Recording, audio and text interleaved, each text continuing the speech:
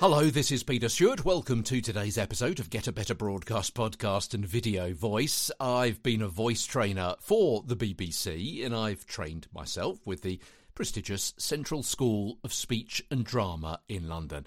And it's my aim to help you with advice on everything from breathing to reading to help you get that better voice that is mentioned in the title.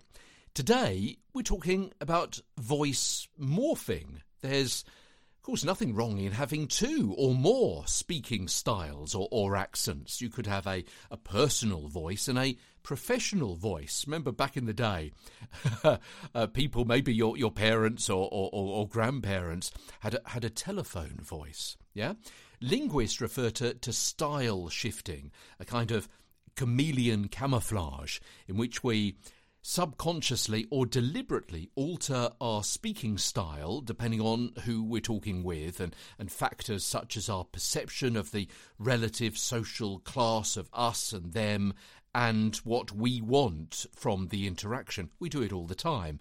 Maybe a voice we use with our friends, one for talking with our parents or our friends' parents, another presentation style that we use with colleagues, one for on air, and so on. And this voice morphing may include more of your parents' accent when you're home for the weekend, a slightly higher tone when talking to strangers and asking a question, maybe a softer voice when at the doctor's surgery. Yeah, it's dressing up the voice. It's a tie for formal occasions at work with the boss in an appraisal. It's jeans for your voice when you're down the pub with your mates on a Saturday night. And with each voice, you're telling your listener a different message. So it may be that you wish to consider toning down or limiting your natural, heritage-rich, fantastic accent while broadcasting, but it may be exotically exuberant, loud, proud and personal in other situations. Yeah, it's up to you. I'm not saying you should, I'm just saying this is what a lot of people do.